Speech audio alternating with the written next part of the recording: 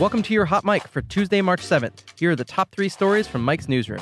Republicans on Monday released their long-awaited plan to replace the Affordable Care Act, though critics are already dismissing the proposal as a watered-down version of the existing healthcare law. The Republicans' plan does away with subsidies for purchasing health insurance on the individual marketplace, replacing it with refundable tax credits that are awarded based on age, family size, and income.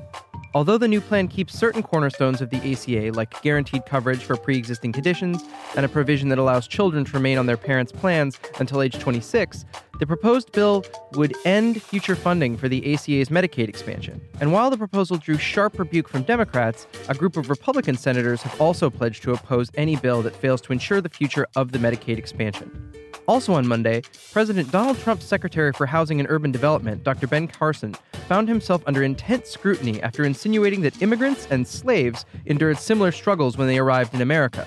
During a speech delivered to his new HUD employees, Carson said America has historically been a land of dreams and opportunity for immigrant populations, including other immigrants who he said came to this country, quote, in the bottom of slave ships. The comments drew swift criticism on social media, including a profanity-laced tweet from actor Samuel L. Jackson. And finally this morning, Chance the Rapper announced plans to donate $1 million to Chicago's ailing public school system to support the arts and original programming.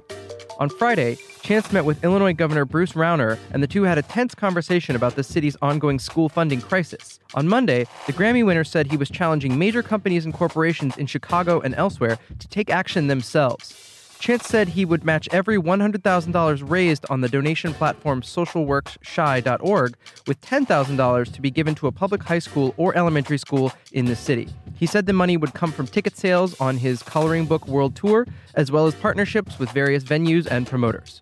That's the news for now. Check back later for more updates.